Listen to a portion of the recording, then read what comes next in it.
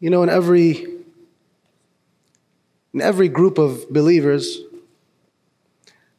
there's always that one brother, you know, that one person that's on their own wavelength.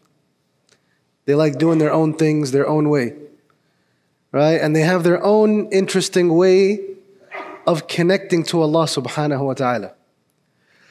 At the time of the Prophet ﷺ, there was a companion just like this. His name was Abdullah ibn Rawaha.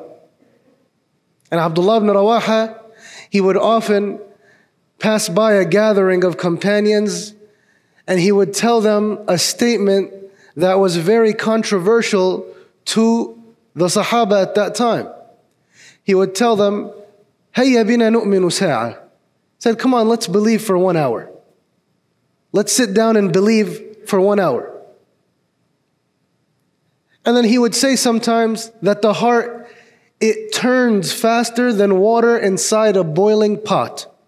So faith, iman, it needs to be renewed, right? But one Sahabi didn't like this. He went to the Prophet ﷺ and he complained. He said, "Ya Rasulullah, Ibn Rawaha, he is getting us away from your iman to the iman of 1 hour. Aren't we mu'min? Don't we sit with you? We sit in your lectures, we listen to you speak, we renew our faith. Ya Rasulullah, why is he telling us to come and believe for 1 hour?" He said, the Rasul sallallahu alayhi wasallam said, "Yarhamullahu ibn Rawaha." He said, "May Allah have mercy on Ibn Rawaha. فإنه يحب المجالس التي تباهي بها الملائكة." He likes the gatherings that the angels boast about. He likes the gatherings that the angels boast about. Allahu Akbar. And there's no doubt, brothers and sisters, that iman needs to be renewed. And there's also no doubt that the Sahaba had more iman than us today, right? Do we doubt this? No, the Sahaba were on some other level of iman. And this is why today I'm going to make a claim that you're going to see as a bit controversial. The same way they saw Ibn Rawaha's statement as crazy, you're going to see what I'm about to say as crazy. But let me explain.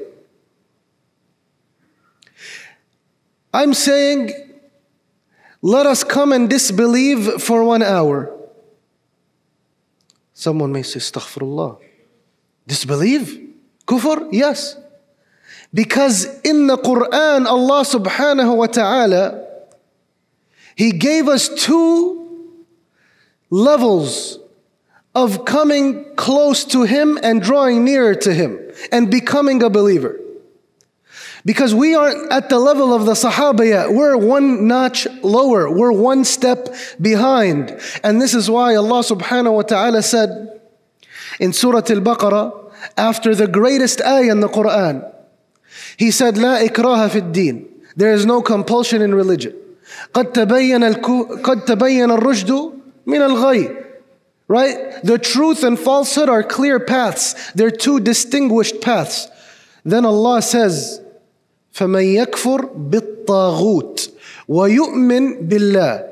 Whoever disbelieves, disassociates from Taghut, disbelieves in Taghut and believes in Allah, and then they, فَقَدْ اسْتَمْسَكَ بِالْعُرْوَةِ الْوُثْقَى. They have held tight, they have clinged on to the what?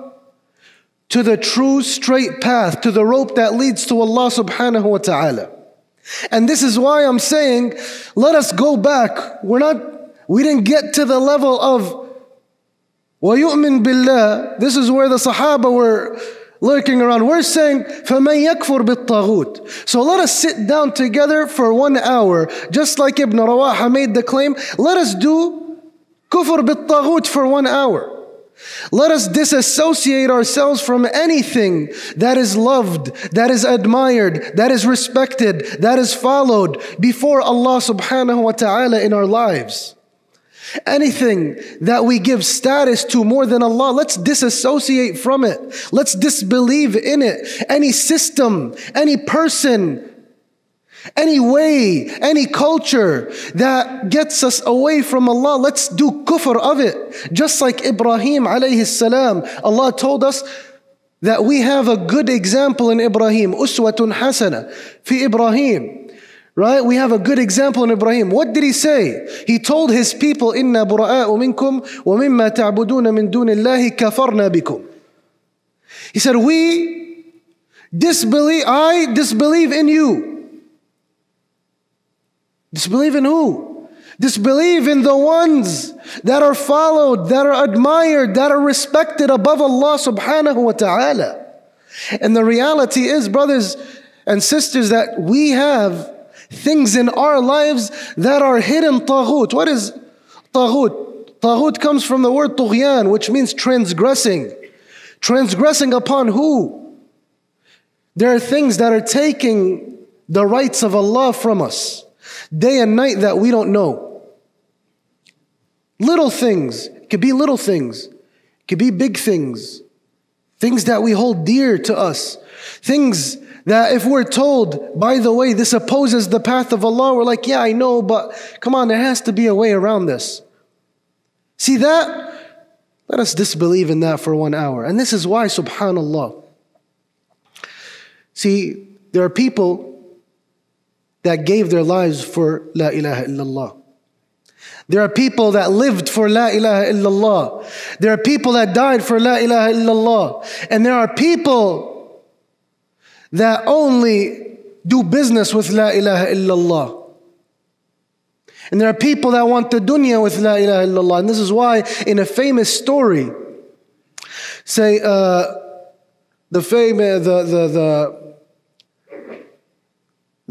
lion of the desert in Libya, his name was Umar al-Mukhtar, rahimahullah, right? This man is a man who fought the imperial powers at the time that set to occupy the land of Libya.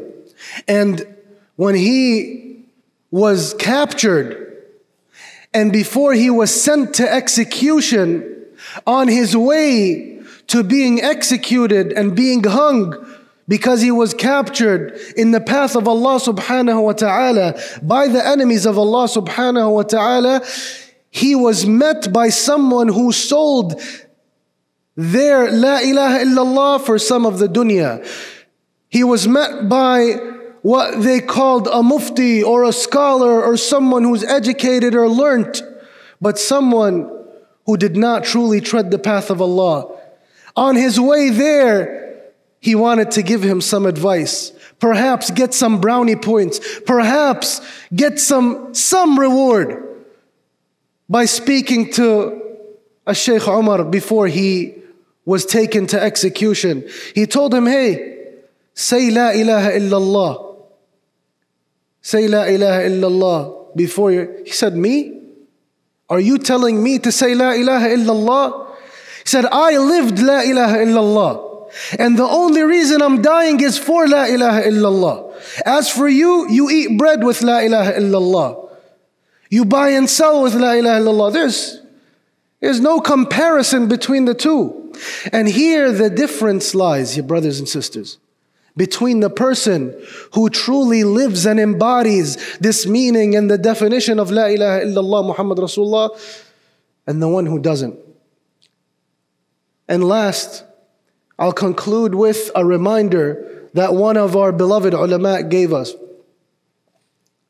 He said, know that the one who treads the path of Allah will live a hard life. Will live a hard life. It won't be easy, but will always live big and always will die big. Will live a hard life. It'll be tough, but you'll live big with your head held up high, and you will die big with your head held up high. He said, and know, may Allah have mercy on you, that living for the sake of Allah is much more difficult than dying for the sake of Allah. Living for the sake of Allah is much more difficult than dying for the sake of Allah. We ask Allah subhanahu wa ta'ala to make us from those who live for His sake. And we ask Allah subhanahu wa ta'ala to make us from those who sit down and do kufr bit-taghut, and then move on to believing in Allah subhanahu wa ta'ala. We ask Allah subhanahu wa ta'ala to make us from those who cling on to the rope of Allah that leads to Him, and to unite us in Jannatul Firdaus. Ameen ya Rabbil Alameen. Allahumma salli wa sallim wa barik ala Sayyidina Muhammad wa akhiru da'wana an alhamdulillahi Rabbil Alameen.